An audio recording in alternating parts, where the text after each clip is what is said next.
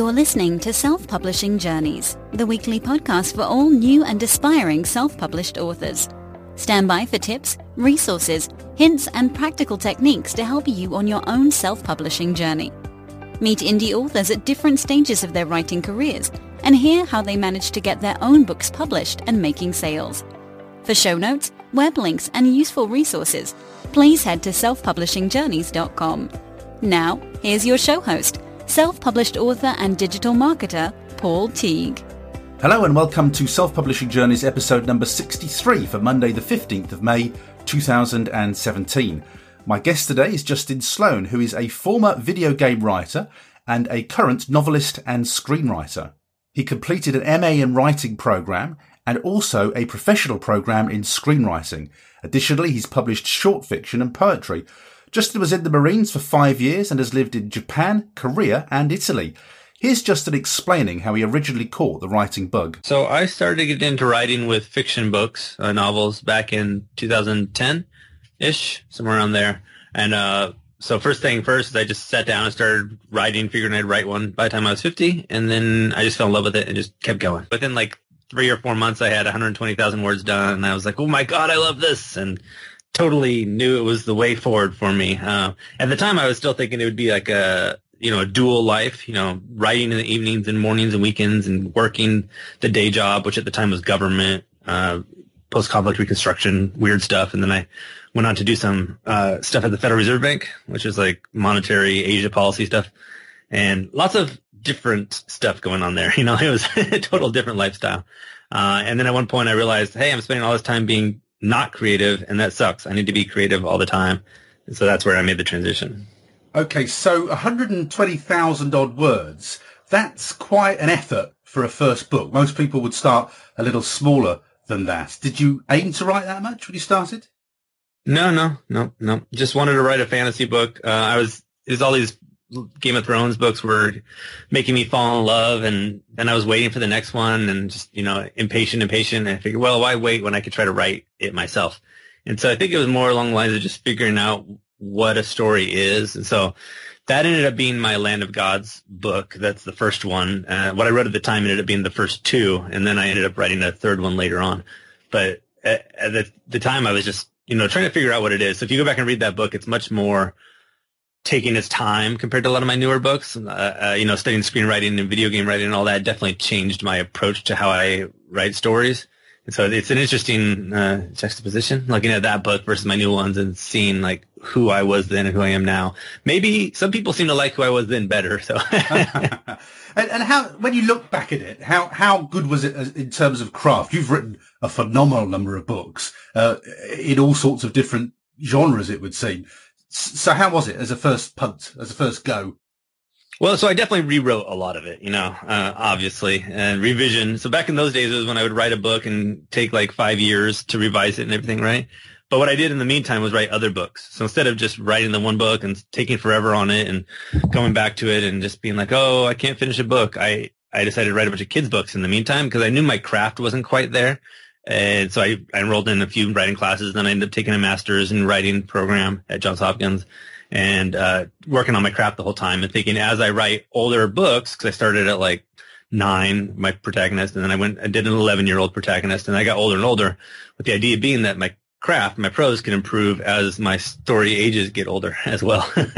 So then I went back to that book and rewrote large chunks of it, changed the style. Like at first it was, in the land of blah, blah, blah, where trees are blah, blah, blah, and, kind of like boring. And now it's a much more character-centric focus. So the first like 4 or 5 chapters probably weren't there in that early draft, and there are a bunch of other stuff along the way.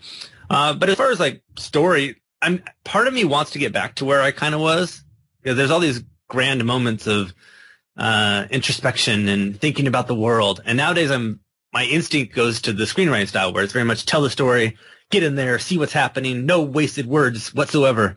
And I think a happy medium is a good point there. Like my Hounds of God book, it's this werewolf vampire story I did recently. It's kind of a dark superhero in a way.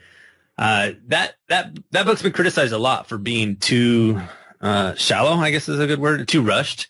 Like they feel like it's just like action, and then it's over. And I think that's a big part of it, because for me, that's the story I like to read, and it's the story I like to see on the screen and whatnot nowadays. But a lot of readers expect that more deep, introspection, taking its time, wandering along the path and looking at the trees and thinking about life, So part of me is trying to get back to where I used to be. Is there a danger then that you can overlearn the craft, that you can become almost so paralyzed with what you're supposed to be doing that you don't just get on and be creative and do what you should be doing, which is telling a great story? Exactly. And I wouldn't say that necessarily Hounds of God is there, because I still have a great fan base who loves that book, and I still have a place in my heart for how it works. And so I'm not going to say that you should get totally away from what I'm doing now, but there definitely is that worry. And some points along the way, I found myself being stuck there. In screenwriting, you study the structure a lot, story structure. And you can definitely see people who have approached writing novels very focused on the story structure element of it. And it's kind of just like, this happens. Oh, there's that beat that you're supposed to expect right there. And then it happens. But they don't spend the time getting into the characters and getting to know who these characters are. And because of that, it feels very shallow, kind of like I was saying, but even more so. I still feel that Hounds of God gets into more details of the character and more of the internal than some of my readers give it credit for. But so that's kind of like it's going towards that extreme. And then there's the far extreme where you can definitely, and at points in my writing career, I definitely too got kind of lost in that story structure element of it. And then I just had to take a step back, put the story aside for like a month, and then come back to it and say, okay, where can I find the emotion here? You've got such a long list of books that when I scroll through them on Amazon, I lose count. Do you know what the count is of books that you've written? According to Book Report, which is one of these things a lot of us use, to track the numbers of sales. That one says that I have 41 books, but that also counts like short stories and whatnot. I'm not sure it counts some of my books though. It does not. It doesn't count the books that I've done with Michael Anderle, for example, because those were published under his account, so it wouldn't show up there. So somewhere between 40 and 50. Over 7 years, which is, well, that's quite a lot a year, isn't it? How are you started when you were working, so how did you fit it in? Yeah, so actually I started publishing, my first published book was October, November 2014. So all those came in there. And so when I first started publishing, a lot of people were like, how are you publishing all these books? And I think there's two answers for that, which is a lot of them are short. Like I mentioned, I did a lot of these younger books, like middle grade. So they're like 100 pages. So that's not so tough. And then I had a lot of them kind of partially written before I started publishing. So, over those years, I was talking about how I wrote some other books, like the Ali Strom books that I've done. So those are mostly done. Those were like 75% done at the point when I decided to start publishing them. And then I just went back and rewrote those. And so it wasn't like crazy amounts of work. So it's varied over the years because of kids. So I have a 2-year-old and a 4-year-old now. My optimal schedule that made it work was I would get up at like 4 or 5 and then write for 2 or 3 hours before work. And maybe I would take a lunch break and write some more. I'm not very good at doing it in the evenings. So usually evenings would be my editing time or my brainstorm, put down some outline idea time.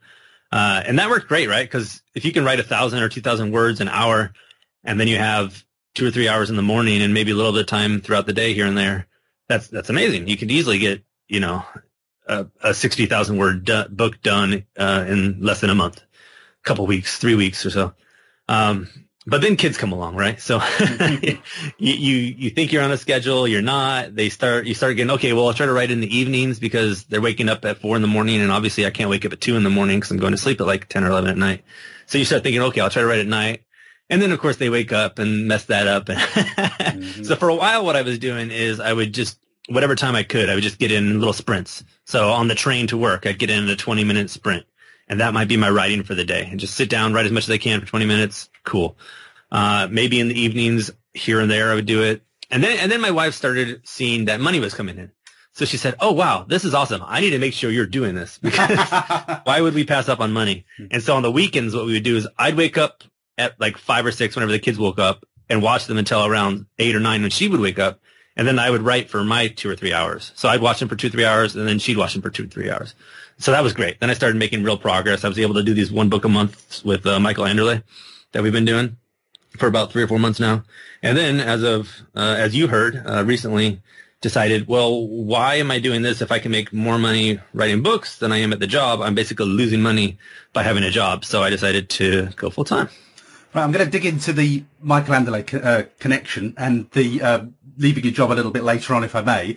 I want to come into the early. I want to just dig a little bit more into the early career, if we can. What I've noticed again, when you look at your Amazon author page, is your genres are very mixed, and you've decided to write under different genres in your own name. You haven't gone for different pseudonyms, for instance. What made you make that decision, and how's that worked out for you? Two parts. One part is I love Brandon Sanderson. He's one of my favorite authors, and he does, some kids books, some middle grade books, whatever, as well as his main fantasy, which is what people know him for. And he has some little other things that are kind of different. And so my argument to myself at the time was, well, I would be pissed if I couldn't find his books because they were under a pseudonym. So I decided to write all mine under my own name as well, so that my fans who are like myself with Brandon Sanderson would be pleased, And it's turned out well. A lot of readers want to read all that stuff. They love reading my Ali Strom books or the Teddy Bear books, and then they go read one of my older books like Land of Gods, and they're quite different. Land of Gods has some violence. It has some implied sexual stuff, although it doesn't happen on the screen, on the page. Versus, of course, the kids' books has none of that. But a lot of these older readers love reading the kids' books as something they can pass on to their children or their grandchildren, and then the older books for themselves. So a little bit of something for the kids, a little bit of something for you, which is nice. But that said, on the marketing side, I think it's probably hurt me as a starting off author. I think anybody who's starting off, especially in the indie world, should pick a main focus and stay there for a while until they've established themselves. Unless they decide that focus is just wrong, and then they could maybe go a different direction. But you should try to do as quick as possible. Like Michael Anderle, he found his audience of vampire, kind of military vampire / vampires in space / whatever it is. He found that following real quick and stuck with that for now. He's at 16 or so books plus all the spinoffs, and that's awesome.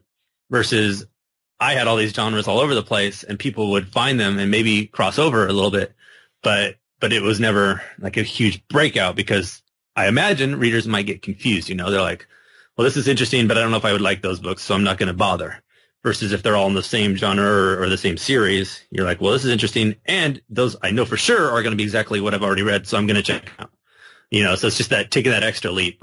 You would hope that people would like the writing enough. And so my long-term strategy is that they would like it, and that I'd have people who would check out all these books. So I'm building more of the me brand versus the series brand, if that makes sense. But that's still to be tested, right? And what about the money? How long was it before meaningful money started to come in? Because it's usually quite a slow start for most indie authors. Yeah. And well, so especially when I started publishing, it wasn't really that big of a goal of mine. I wasn't really worried about the money as much because I was working full time as a video game writer. What happened is I was there. I started with this other guy. 6 months later, he got fired. And that's when I realized, oh, wow, these books that I've been working on for a few years now, I better start getting them out there because I don't want to be another guy who got fired and then have nothing else to my name at that time. I want to be, if I do get let go or if I decide to leave, I want to have an established author career going that I could suddenly jump on and leverage to go to the next level. It didn't do that much then because I wasn't spending a lot of time promoting it or researching how to get there or anything like that. What happened is finally, probably 6 months or so after I left, that's when I started caring about it. I got another job that I enjoyed. And then I started thinking, okay, how do I take this to the next level? And I got some good mentors. And what I started doing was the free days. If you're in Kindle Unlimited, Amazon exclusive, you can do free days through them and advertise those. So I started doing free days every month and advertising it. And that took me not to humongous levels. That took me from like the 100 a month to 1,000 a month plus level, like 1,000 or 2,000 or so, which is nice. But living in the Bay Area, that buys you a piece of bread or something. So not amazing. And like transportation to work is like $10 a day on just taking the BART, or $10 each way, or I forget how much, but it's expensive. It's not enough. And then what happened is I started partnering with people, and especially Michael Anderle, and then that's taken me to the significant level where I could, like I said, make more than I was making my job. Okay, I'm going to get to the partnering, honestly. But what worked for you when you were doing those early promos? What was working for you in terms of advertising? What were the hot places to go to shift the books? Yeah, well, I definitely found that the kid stuff doesn't work as well for sure. I would do the exact same thing with the middle grade books and as I was doing with the fantasy books. And the fantasy books were making like 1,000 or 2, and then the other ones were making like a few hundred, mostly the Alice Strom books. And so it wasn't comparable, putting the same effort and the same money into advertising. It just shows you like, oh, wow, this is just not the right way to do it if you have kids' books, which I'm not really sure what is the right way. It's just so much harder, with the younger audience. But for the fantasy books, definitely having a trilogy helped, and then going to some of the key sites, like Book Barbarian is a great one, FreeBooksy, and trying to stack a few of these. So doing like 2 days, 2 days in January, 2 days in February, 1 day in March, if that's your 90-day window for Kindle Unlimited. And then just promoting the heck out of them. And so if you can get a mailing list, of course, telling your mailing list. And what I did basically is I said you get 3 books when you join the mailing list, but then one of them was I will just make sure to notify you when I offer it for free once a month, and I'm going to. And the logic there being that way it's not just me giving it to them for free via BookFunnel or something. It's actually building up my ranking because they're getting it on Amazon, but it's still a free book that I'm just making sure they're notified about. And then I get the verified purchase, I believe, when they leave a review too, which is kind of nice. So anyway, doing a lot of that and just doing these different promo sites like FreeBooksy, Book Barbarian, Mini Books, BookSends, etc. And that all just started piling up because when people download them, and even if they're free, a lot of people use Kindle Unlimited, click the Kindle Unlimited option and read them that way. And you start getting the page reads, and then you start getting the people who buy your second and third book in the series, and it all started adding up. Brilliant. Okay, so you're giving those away for free, and you are, like myself, a lover of writing in trilogies. Is that tactical, the trilogy writing? Maybe. A lot of people are talking about nowadays the whale readers. I don't know if you're familiar with the whale reader concept, but it's, people who, like a whale just consumes food. It opens his mouth and goes, and everything goes in there. And whale readers are these people who just like plow through books all the time. And so a lot of people are saying that whale readers want at least 4 books in a series, if not more, because they want to get in there and be able to just keep going for a long time and not have to run out of books in like 2 days and have nothing left. So my 4th book in my new series just came out recently, and it's doing quite well, and that's exciting. It's made number 1 do quite well. Also, go back to doing well, And so I think that 4 is a better way to go. A lot of people also talk about they do the box set of 3 on like BookBub if they get one. And then the 4th book sells quite well because of that. And then the box set, of course, is a nice thing to have with 3 books in it. So I, as a reader, love trilogies because I want there to be an end point. I don't want to be stuck in this universe forever because I feel like there's no way out. It's like playing a video game that lasts 100 hours. I can't do that. I don't have the time for that. But a game that lasts 12 hours, that's cool. I can do this. That'll take me only a year. The amount of time I can put into it. So yeah, as a reader, I like the trilogies. As a writer, I'm starting to see the value in longer series, though. When you look at your covers, there looks like there's a very strong influence from TV, film, video games. Can we just delve into the time that you spent as a video game writer? Were you writing story there, or were you doing tech stuff? No, I was a pure writer. It's just basically like writing screenplays. Okay, so tell me about that, because I don't know how that's done. How does it work? Is it done as a team, or do you write in isolation? Yeah, it's definitely a team. It depends on the game company, of course, but in that situation, they have like 20 or 30 writers, so quite a lot, and they're usually working on like 3 or 4 games at any given time. And so you'd have, do the math, and you have a certain number of writers per game. But then they do it even weirder, where there's episodes. So maybe you have like 3 or 4 writers on an episode, sometimes 1, sometimes 10. It varies. And so basically, we would do everything that a writer would do as a novelist, same idea, except for a little bit more. So you come up with characters, come up with character arcs, story arcs, all the conflict thrown in there, story beat things, all that. And then you pitch it to some people. They see if they like it or not.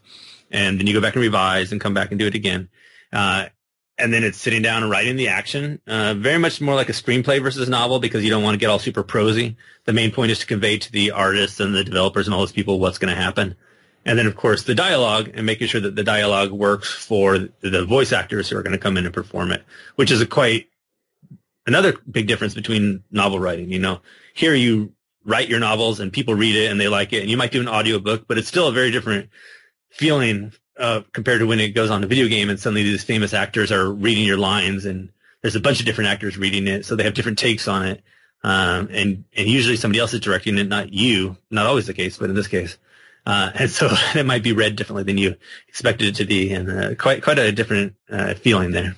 What did you learn then? What did you carry forward from doing that work into your books?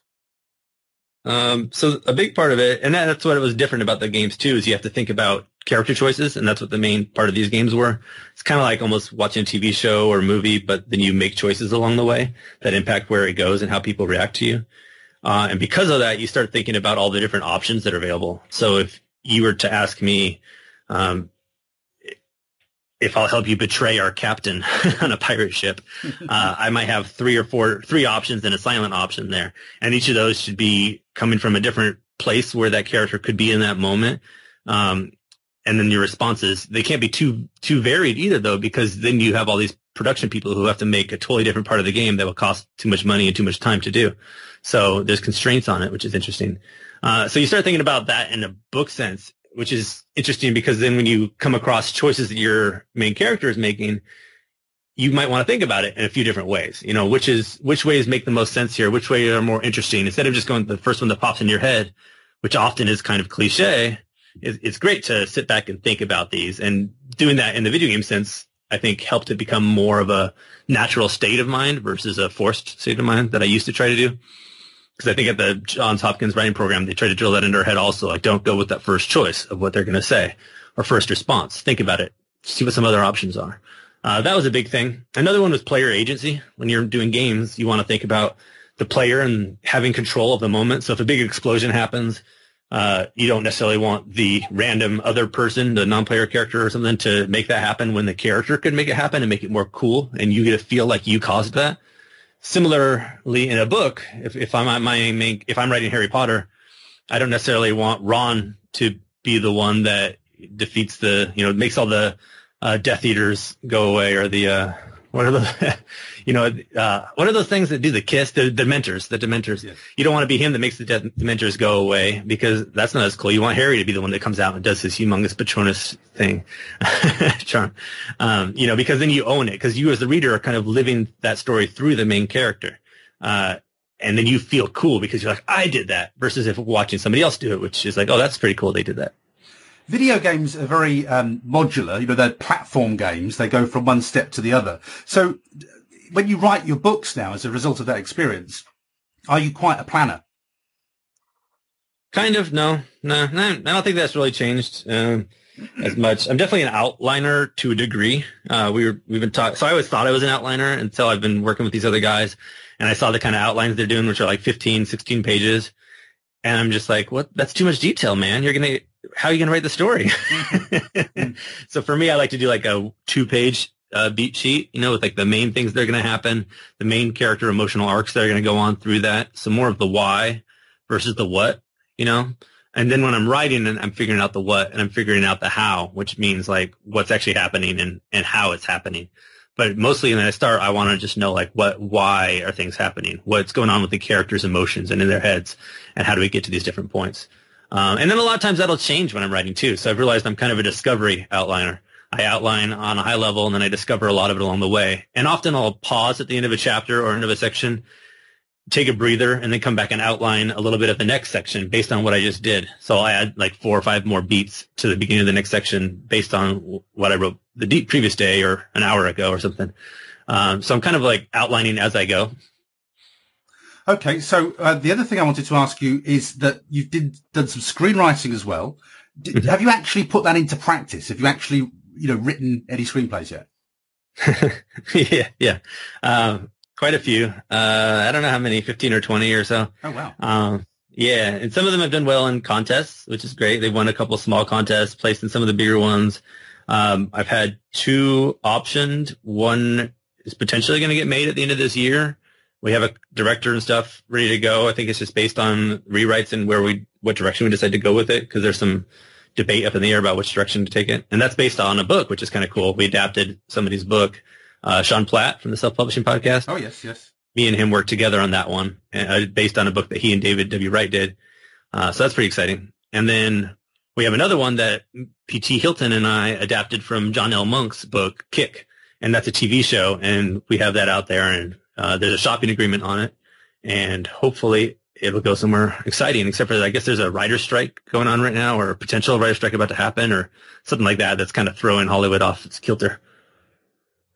And so, in terms of the cash when you get optioned, how exciting is it? Book sales are better. Really? Yeah, which is, I mean, it depends what level of book sales you're at, but nowadays book sales are better. So it's kind of a funny, I'm kind of torn about where I want to take that part of my career, you know, because the screenwriting is fun, but it's so much less of a guarantee. Not that books are necessarily a guarantee, but at this point they're much more of one. They're much more reliable, which is funny, you know. But just screenwriting as a whole is a totally different industry, right? Like, you can sell these and you can option them and whatever. But a big part of it is you go down to Hollywood and you go to all these pitch sessions or pitch meetings to try to get on assignment. So like they already have something they want made and then they hire you to write it. And that's a total different ballgame that I don't want to do, because I want to spend time with my family and my kids, and I don't want to be stuck in traffic for hours trying to get to different meetings. And, and then just the fact that they don't make super big money usually, like maybe 10,000 or so, which would be good from what I hear. Like, we had somebody on our podcast and I asked what a good number was and she said 5. And so 10 is double that, which is nice, but $10,000 is not a whole lot of money. But that's an option, you know, you get more if it goes into production. So that's exciting. So it's not like nothing, but it's definitely not, you have to be selling a lot of these a year to be making a good living off of it. Yeah, if you look at it in terms of annual salary, what you need to be earning, and that puts it into context. It sounds like a lot of money in isolation, but in actual fact, I guess it takes a lot of your time too. You have a lot of misses for every hit that you get. So, you know, if you earn 10,000, that's a lot of hours gone into getting to that stage. Yeah, and I have a buddy who sold one a little bit ago for, I think, 150,000, which is awesome, right? That's good money for sure. Mm. But then that might only happen once every 5 years or so. Even if you get other little things here and there, like they might be the smaller, like 10,000 or 20,000 ones. And the 150,000 thing only happens very rarely. So he's even looking at getting into books more because he sees that is a more viable option for constant income. I know that in a former life you were in the Marines for 5 years, and this is just a perception because I'm immersed in the indie author community. But I hear a lot of ex-forces people writing, and I'm interested to know if you think there's any reason for that. You know, for instance, is it the discipline? You said you get up at 5 o'clock every morning. Does being in the military bring a discipline with it that helps you to write? Yeah, for sure. And then I think it's also the nostalgia. A lot of us look back at those years as, you know, kind of the glory years, the exciting times, even like the small moments. Like I remember this moment in boot camp where we're all in our formation or whatever platoon. I don't remember all the terms because I'm getting old now, but we're walking. I remember we're walking like 2 lines of us and the guy at the front, and he's like singing the song and we all repeat the song, you know, one of those kind of things. And we're just surrounded. It's like sunset, and then the hills of Camp Pendleton are surrounding us. And it's this really majestic moment in my life that I always kind of just have these flashbacks to. And trying to capture that and other feelings like that in our books, I think is a big part of why we write. You know, not everybody has those kind of experiences. The kid who just went to grad school and undergrad for writing and never went and traveled the world or did anything exciting might not have that as much. You know, his flashbacks are going to be to some party in his dorm or something like that. No offense, dorm partiers. You guys probably have awesome stories too, but I definitely think that feeling is what drives us to try to capture those moments and share them with the world. And what of the discipline? You know, I hear so many indie authors say, I procrastinate, I can't do the work. But again, I'm just interested in how many people are in the military who have great success with this. And just look at the number of books you've written, for instance. You know, that isn't normal. I mean that in a nice way, but that isn't, or typical, I should say. It isn't typical, is it? The number of books you've written. Well, yeah, maybe. Look at Craig Martell. He was a Marine, retired 20 years, and then did some consulting stuff. And he only started writing, I think, like a little over a year ago or so. And he already has, I don't know, like 20 books out there. It's crazy, right? And they're like real novels too. They're not like kids' books. And so I would look at him and myself as 2 Marines that are examples of exactly what you're saying. I mean, that said, I know people obviously who are not in the Marines and have good discipline, but I definitely think that that's part of it. Like when you get out of the military, you're used to waking up at 5 a.m. to get the job done. You're used to this idea of mission accomplishment and always moving forward to take the hill.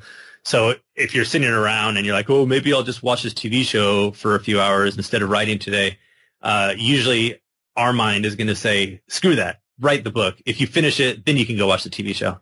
Some people's discipline might not be there for that. Yeah.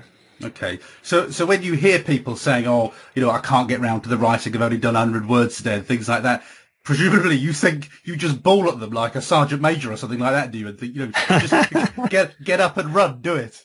What is your major malfunction? Exactly. Yeah. So you're a doer, essentially, and you're used to doing, because presumably, you've been kicked out of bed at all hours of the day in the military. You've done some pretty horrible and testing things, and writing a book is the least of them, I would guess. Exactly. Yeah. Like compare getting woken up at 4 a.m. to go on a run in the ocean and get thrown around in the sand and water, almost drowned. Compare that to waking up to write a cool fight scene in your fantasy novel, which, I think that this is not so bad. And the other thing I want to ask you is I just want to explore maybe the reasons you started writing. When we started this conversation, you were in quite boring governmental work. And I wonder if a lot of the people who've been in the military also find some adjustment difficulty with the boredom of that. And then the creativity then has to burst out. Yeah, I don't know. I mean, I wouldn't say it was so boring per se. I think it's more just, it wasn't creative. There's two different, like, even if you have an exciting job, there's still a difference. Like even at the video game job, obviously that's not boring. That was a lot of fun, but you're still telling somebody else's story, and it still somewhat feels like work because you're trying so hard to guess what they want and fill in the blanks for them. Versus if you just sit down and write something, you're being creative. It's a totally different part of your brain. You're totally just letting the creative juices flow, So I think that's more what it is. Sometimes you got to tell your story. You got to let your brain just get it all out on the page and see what happens. And you can't always do that even in exciting jobs. Okay, now you are a man who just loves collaboration. Looking at your titles, and I'm really interested in this because from my point of view, I've never collaborated before, but I think of it as something difficult, maybe full of friction. When did you start your first collaboration? How did it come about?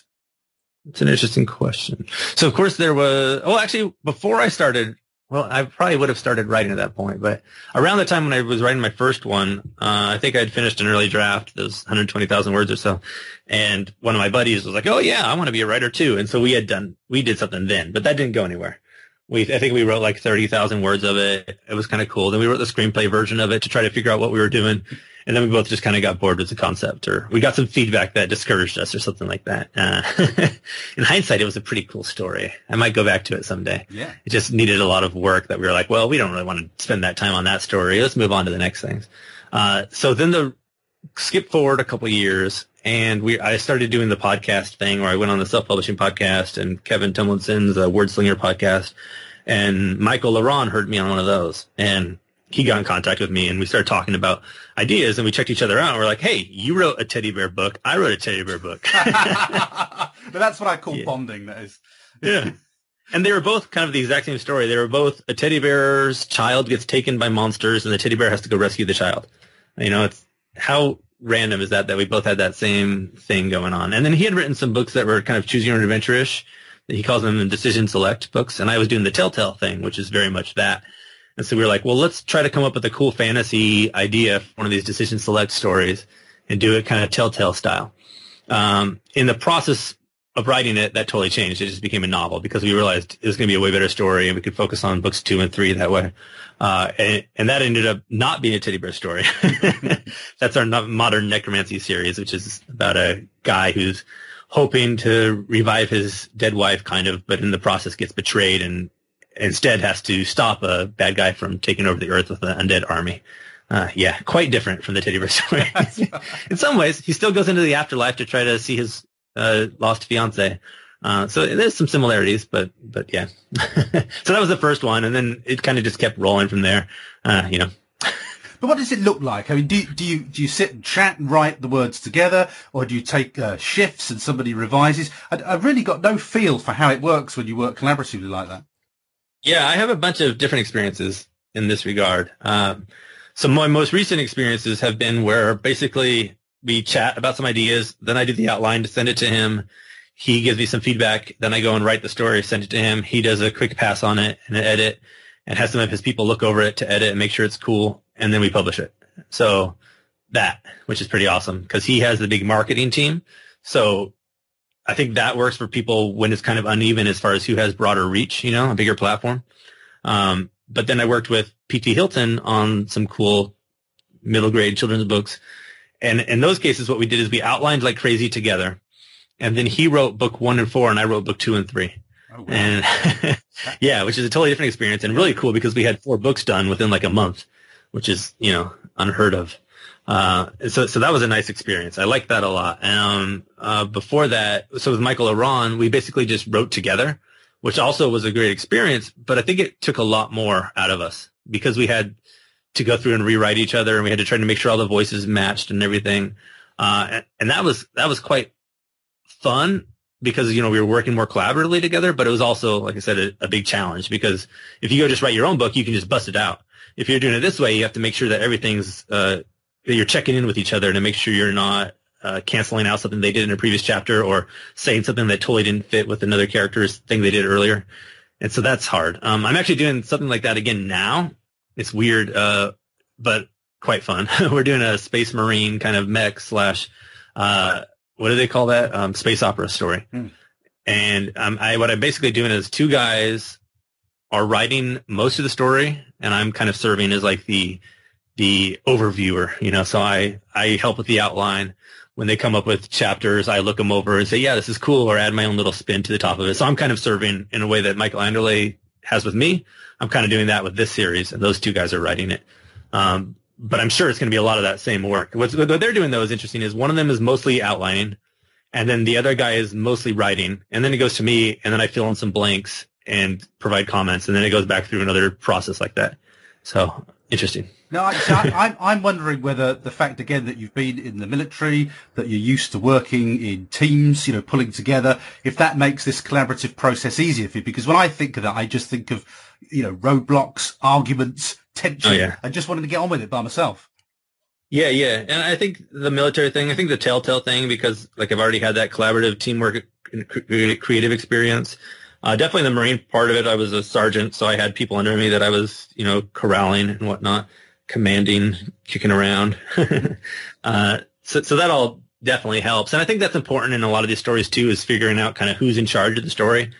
Like with Michael Anderle's stories, we have to make sure it matches his audience, but he puts my name on top because it's mostly me who wrote it. And so that way we know that if somebody hates the story, it's my fault. If somebody loves it, it's my fault, and it's more just like he's giving his spin on it and making sure that it works for his crowd. But at the end of the day, like if he says, well, I'm just going to kill that character, but I mostly wrote it, I imagine if I said no, he'd be okay with that because it's still mostly my story in a way. And similarly with like these other stories, it's always great to have one person who's kind of the captain of the ship, and you just establish that up front. Like, hey, this is going to be my book. We're going to write it together. Book 2 could be your book. Like when it comes to whoever's calling the shots, book 2, that's you. Book 3 will be me. Book 4 will be you. And that way there's always that good leadership. There's never any moments in there that clash. And we could just decide up front too. Like if you both totally disagree with something, throw it out the window and come back and try something totally different, because it's better than you guys picking one of those 2 options that the other person hates and that ends up in the final book. And let's talk about Michael Anderle, because Michael is very much the man of the moment, and his Facebook group, which has, come out of his success and his philosophy about how to write books, is very much the Facebook group of the moment. As far as I can see, it seems to be where everybody's heading for. Can you just talk us through his concept, this sort of concept of writing, so many books and earning so much money from a limited number of books? It's quite an interesting process. Yeah, well, I'm sure it's totally evolved too. Like when I first heard of him, I think in one of these podcasts, he was talking about the 20 books to 50K concept, which is he was making a certain amount from his books, and he was like, oh, if I have 20 books, that means I'll make $50,000 a year. And then, of course, I think by the time he got to like book 4, he was already making like $50,000 a month or something, 5 or, one of these books. I don't remember which one number. But he has all that information out there for people to check out in his Facebook group and other places. And so I think that's where he started. And he had like 4 beta readers who loved his work and who wanted to write also. And so he started kind of mentoring them and teaching them how to do it. One of them is T.S. Paul now, who's also doing quite well, and some of these other ones out there. And they started this Facebook group, and people started jumping on. I think I jumped on around number somewhere in the hundreds, early hundreds, like 100 or 200. and now it's at like 7,000 or 8,000. What was funny at the time was he was talking about this Facebook group as like this big thing. And in my mind, I'm like, it's a Facebook group. Whoop-de freaking do. But then you join it and you're like, holy crap, this is the best thing ever. And that's what really changed like my life as far as an author, because I start getting all these different people who are mentoring me, who actually know what they're talking about, who are making 16,000, 30,000, 50,000, 100,000 a month off of their books. And you're just like, holy crap, this is legit. This is not just, at the San Francisco Writers Conference one year, somebody said the average self-published author sells 6 books a year. That is depressing. Mm-hmm. But then you get in one of these groups where you're just daily interacting with people who are making big dollars every month off their books, and you start realizing, oh, it's not just some pipe dream. It can actually be done. You just got to figure out how, have the right discipline, study the craft to a degree, and talk to the people who are doing it so you're going the right direction instead of wasting all this time. The problem is you get a lot of these people who, not in that group, in general, like I've met at writers' conferences and other places, who just don't want to listen to advice. Like, they're like, oh, that's great, thank you so much for the advice, and then they do it their own way anyway, and that's stupid. There was one person who had done like 7 covers for her books and spent lots of money, like 3,000 or 4,000 on each cover, and they looked horrible. And I didn't say they looked horrible, but I tried to give her the feedback that she should probably look on Amazon, look at the page where her book would show up, and look at the other covers and make sure that hers would stand out amongst those other covers. At least be on equal footing, if not better. She was like, oh, no, I'm good. I spent money on these covers. I'm keeping them. They just look like crap. They look like $5 covers. Sorry if she's listening, but she probably wouldn't know who I'm talking about anyway, because she wouldn't want advice. So, there's a lot of these people out there who are going to sell 6 books a year because they're not bothering to listen to anybody else. But if you go out there and you listen and you put in the hard work, I really can't see why you wouldn't make money doing it. And I've got to say, I'm fairly new to the 20 books to 50K group, but it's instantly, I don't really like a lot of Facebook groups, but that's one of my top groups very, very quickly. It's gone right at the top, because the conversation is so meaningful, supportive, and useful, I think, in that group. And they're good at kicking out all the turds, Yeah. It's well run. There's a lot of people. Yeah, there's a lot of people online who just want to be jerks or just annoying or just want to say things just because they can, because they're online and nobody knows who they are. That Facebook group has been great about just, you say something stupid, you're out. That's how it is. No ifs, ands, or buts. Sorry. Or no sorry. And that's the difference. Like if you go on K-boards or one of these other places where lots of writers get together and chat about this stuff, you might post your book up there and all of a sudden it has 20 one-star reviews because some people wanted to be dicks about it. Versus you go somewhere like here that most likely, fingers crossed, won't happen because we've gotten rid of a lot of those people. How did you then get to know Michael Anderle and end up writing with him? So through the group, plus I have the podcast. That's one of the reasons I think it's great to do podcasts, is if you want to connect with people, or even if you don't think you'll have any reason to connect with them now, if you just think they're awesome and maybe you'll want to connect with them at some point, you just call them up or, email them, shoot them a Facebook message, say, hey, we have this podcast. Are you interested in coming on? And that's great for them, right? Because they can promote their books and everything and get more exposure. And it's great for you because now you have them as a contact. And so I think when we first started chatting, just somebody was like, hey, Michael Anderle is awesome. And I was like, oh, cool, let's have him on the podcast. And that's all it was. But then probably a few months later, one of my buddies was, and I probably interacted with him here and there more on the Facebook group. Like he was doing a veterans thing where he was giving away books to veterans. So, of course, I got involved in that. And little bits here and there. And then somebody mentioned that they were thinking about working with him, like writing a book with him.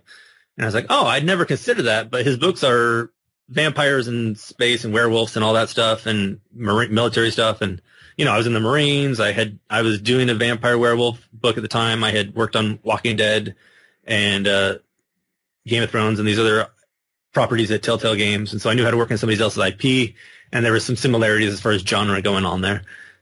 So I was like, okay, that sounds cool. Do you mind if I reach out to him? And the guy was like, oh, no, of course not. There's a few people who are talking about doing this with him. And so I just sent him an email and said, hey, what's going on, buddy? Any interest in working together? And we got on the phone and chatted, decided it was a good match, and hopped on board. So really cool that he accepted that.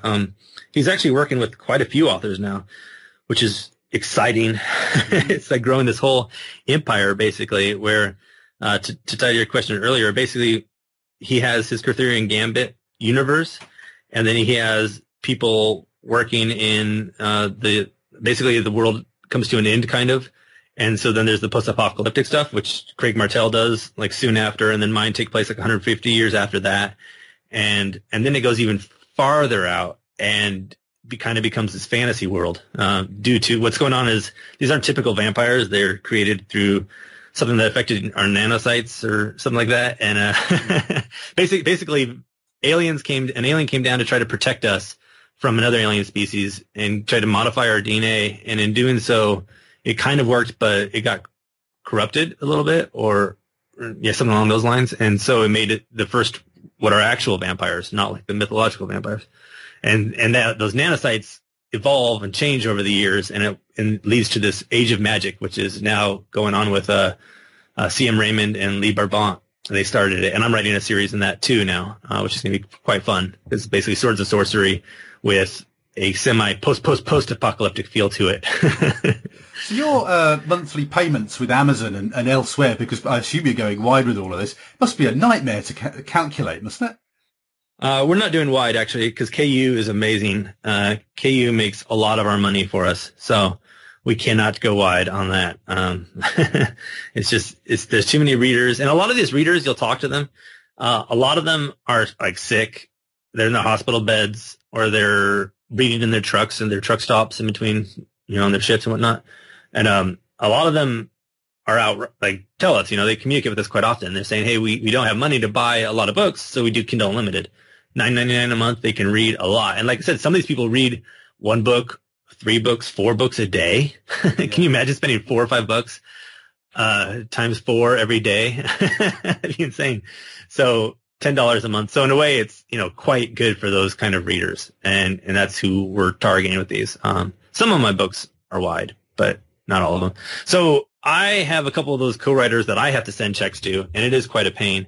Michael, though, he's doing it with so many people that he has brought others on to help him out. So he's working with Stephen Campbell, who has a podcast out there, and he's helping out with some of the business stuff, and like 2 or 3 other people that I know of who are helping out with business parts of Michael Anderle's, because it's a publishing company now.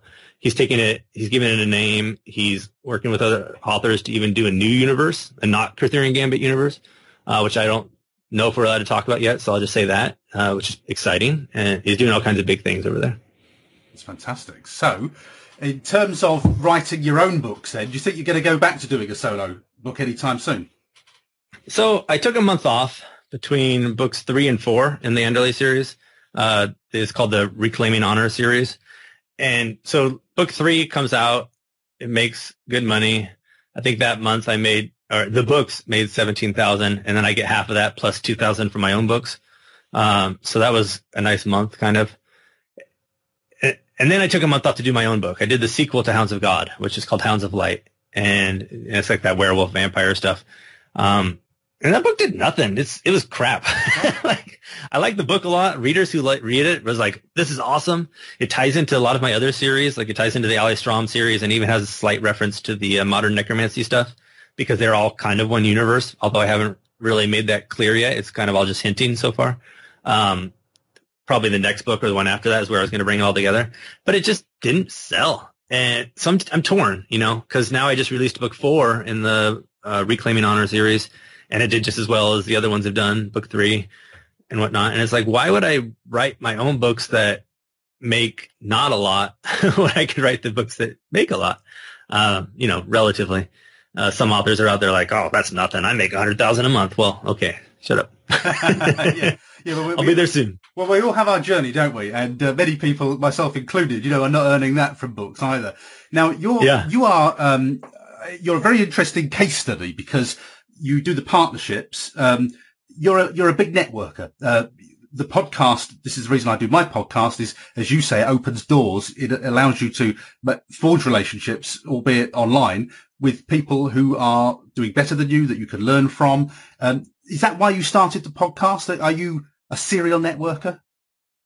That might be part of it. To answer a little bit more of that last question real quick, though, I probably will write my own book again here and there, because I have 4 already outlined and partially written for my fantasy series, my Falls of Redemption trilogy, which would now not be a trilogy. And I've promised so many readers that I will do that eventually, because they're like, we love it. It's our favorite book of all time of yours. We got to read it. So eventually I have to do that, but it's just, I got to make sure I'm established first. So to your networking question. When I was at the Federal Reserve, one reason I got into Telltale Games is because I started reaching out to lots of people, through LinkedIn and through other channels and just saying, hey, can you grab a coffee? Or, hey, can you hop on the phone for a few minutes of advice, or just reply to my email and give me some advice? Here are some thoughts or questions. I love that you're doing this. What do you think about that program at UCLA? Blah, blah, blah, blah, blah. And that changed my life. And because of that, I wrote the Creative Writing Career book, which is a lot of interviews with people like that. Because I was thinking, I'm getting all this advice from myself. Why don't I share that with the world? And then I kind of just took it to the next level where it's like, okay, I wrote the book. I don't want to just keep writing books like this all the time because it's a lot of work, and I'd rather focus on fiction. And I think that's more where the podcast came out, where I was like, okay, I could just hop on the phone with people here and there and do a podcast, and it's the same thing. And I love listening to podcasts, so why not? I didn't really realize until probably like 3 or 4 months into it the value of the networking side of it. Talking with Kevin again from the WordSlinger podcast, he's my co-host on Creative Writing Career, and he was talking about that's why he started WordSlinger in the first place. Was you just get to reach out to cool people and chat with them when you wouldn't have really been able to otherwise. Or what'd be the excuse to, right? And now you have an excuse to. And then I started realizing, that's why I should be doing this, not just for the fun of it. Although I still do it for the fun of it, of course. I definitely started thinking about it more in the lines of that. Like we recently had Scott Lynch on the podcast. He's an amazing fantasy author, one of my favorites out there. Has very literary prose in a non-purple way. and so bringing him on, it's not like I'm going to be like, I can partner with him or use his publisher or get his agent or anything like that. But part of me feels like having him on the show puts me on a similar level with him in some ways. Like now people, if they Google him, they might come across my name as well, that kind of situation. So it's not like the same kind of networking, but it has that angle to it in a way. And then we had some other people on the podcast whose agent I do want to work with at some point when I decide I'm ready to go with an agent, or I want to go with an agent. And so that made a lot of sense to have that person on the show. Not only for that reason, but because also that reason. So it's a big part of it, but not the only part. Running a podcast takes a lot of work and a lot of commitment. What kind of outsourcing do you do in your day-to-day life? None. I need to do more. Well, with the books, actually, not on the podcast side, but on the books, I do a lot of that now, kind of in the sense that, it takes a lot of people a lot of time to write a book. And so I get that question often, like, how are you writing so fast? And I've definitely changed my process. So what I do now is I try to reach out to friends when I have the outline going, like or fellow authors, and say, hey, what do you think of this? Can you just give me a quick glance at this 1 or 2 page outline? Not a 15-page outline. I think that would annoy your friends and they wouldn't want to look at the pretty soon. But like a 1 or 2 pager, or a couple paragraphs. Like, what does this sound cool to you? And having that network of people to do that with helps a lot because you don't go down the wrong path right away. And then what I do is I bust out that first draft as quick as I can, usually 3 weeks or so. And then instead of sitting around thinking about it, going back over and over again, I'll send it to a couple of beta readers that I like. Not really beta readers, but fans who really love my work, who are okay with the fact that there's going to be typos. And I'll send it to them and just say, hey, just wanted to check to see how this is flowing for you. Is anything feeling off? And they'll read it and they'll say, it's amazing. You're the best writer ever. And that makes me feel happy. Mm-hmm. And then I'll send it to an editor. I have an editor who's fairly inexpensive, which is great for that level of feedback. And I'll go through that. And then I'll go back and do my second pass on it. Because at that point, you have all these notes in there, all these people saying, this part felt slow. And what I'll often ask my editor to do is say, hey, highlight any areas that you feel like the 5 senses aren't coming in enough, or that you feel are just kind of boring or confusing. And so instead of having to figure that on my own, she'll highlight all that for me. And then I can just go, as I do my pass, fill in the blanks kind of. Like, oh, yes, of course, right there. Oh, yeah, I remember just kind of skimming through that part as I wrote it like a jerk. Of course, that part needs more to it. But when you're writing and if you're trying to go back through your own work, that could take a year instead of a month, And does the podcast work for you as an author? So obviously it does from a networking point of view and a connections point of view and a status point of view, but does it sell books for you? I don't know. I don't think a lot. I doubt it. I don't know. That's a good question. We definitely try to promote the Creative Writing Career book on there sometimes through that. And I've heard from some people who bought it through that channel because of that. But as far as fiction books, not that I know of. Yeah, I'm sure it's here and there. I'm sure they've sold some, but it's definitely not a game changer. I would never advise somebody to start doing podcasts to sell their fiction books, because I just don't think it's the same audience. And even if you're going to do one of these podcasts best fantasy books to read this year or whatever, and then you try to throw your own in there occasionally or something. I just think it's not going to be the right audience for that. And you'll sell some, but that amount of time ties into this question of, what should we be doing to best market your book, which is like a lot of people say, write the next book. So in my early days, that was not good advice because I just kept writing the next book and the next book and the next book, and they wouldn't really do anything different. And then I found my target market and all that stuff.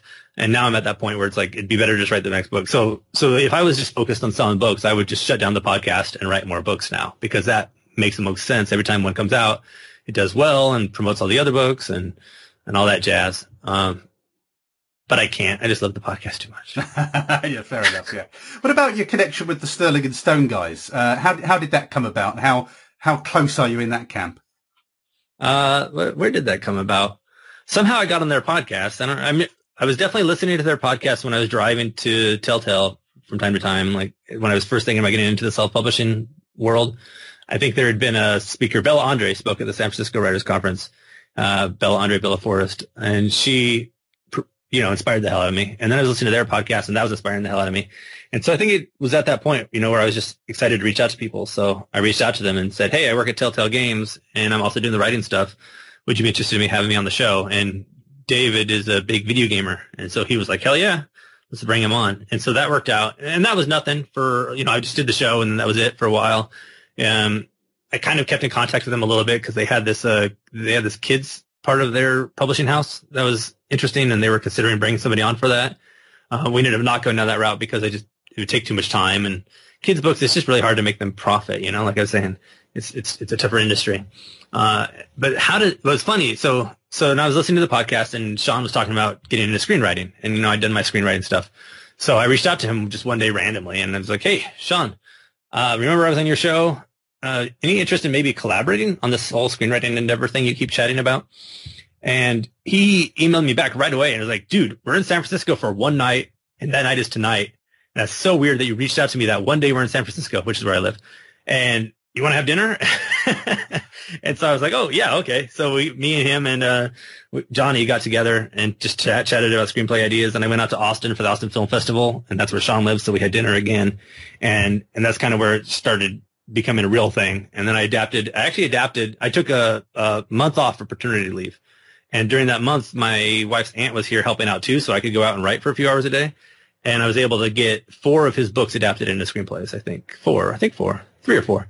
And then we ended up selling the one and had some interest in the others, but they haven't gone anywhere yet. So, there's still, fingers crossed, could happen. But as far as, I think that's about as far as it went. Like we didn't, become besties or anything like that yet.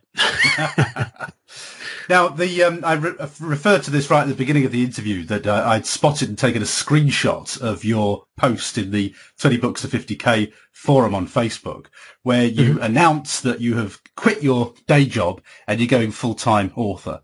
So what made you do that, and how are you feeling now? Because I'm just trying to remember what the date that was. It was a little while ago. How are you feeling now? You've had a few weeks at it now. Well, actually, so my last day on the job was last Friday. Oh, so really? I'm only, and today's Wednesday. So it's only 3 days into actual experiencing it. So you're still terrified? Yeah, no, it's going great. Like I said, I think with these books, it's not a guarantee, but I don't feel like I really have to worry about it as long as I keep writing in the Michael Anderle universe. And then at some point, what I need to do is figure out how to get the, Justin Sloan CEO thing going on. Like, how does my own business as a writer take off so that if something happens, I don't have to rely on those books, right? That would be the goal. But so I did the math before I quit, and I was looking at, okay, if I can do like 2 hours break, 2 hours break, 2 hours, then that's easily 6,000 to 8,000 words a day. And so far that's been going well, which is great. What I'm finding is I'm way more tired than I thought I would be.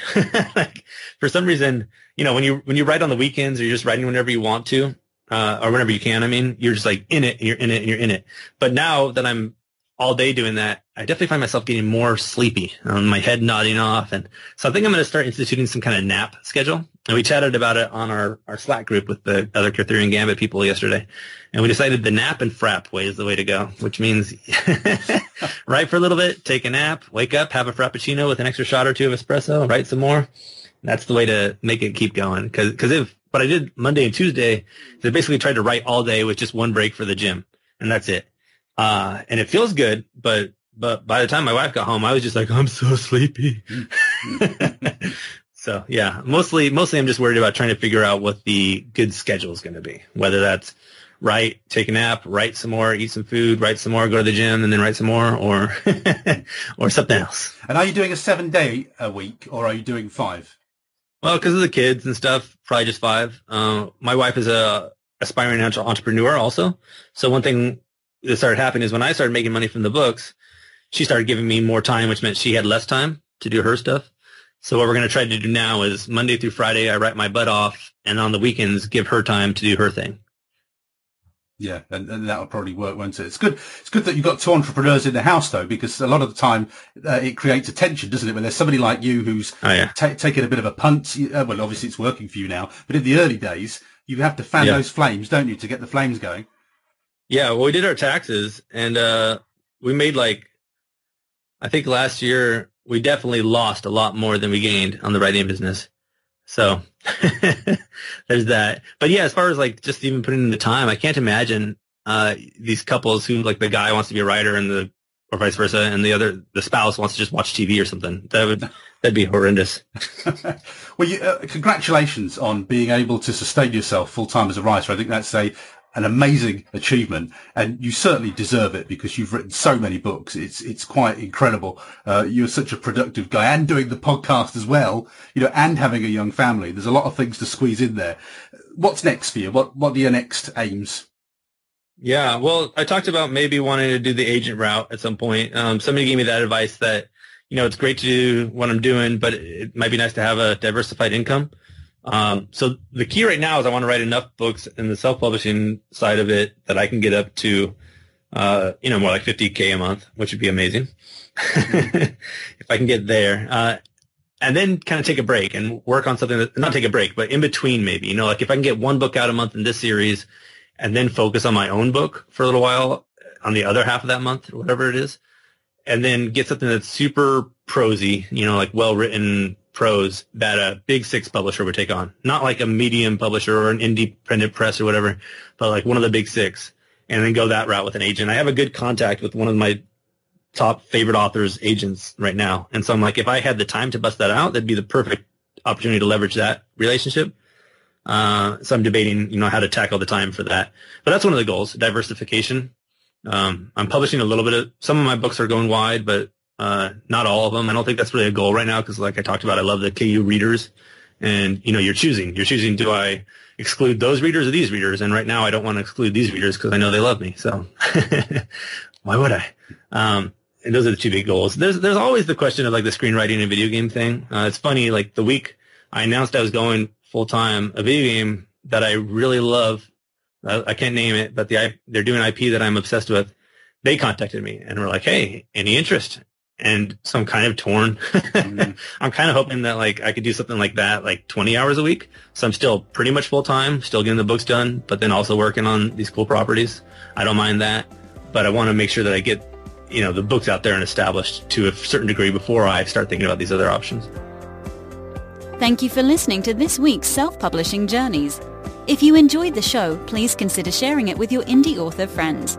Or you can leave a review on iTunes, Stitcher, or whichever podcast directory you use. In the meantime, you'll find previous interviews and all the show notes at selfpublishingjourneys.com. Thanks again for listening. We'll have more great self-publishing tips for you next week.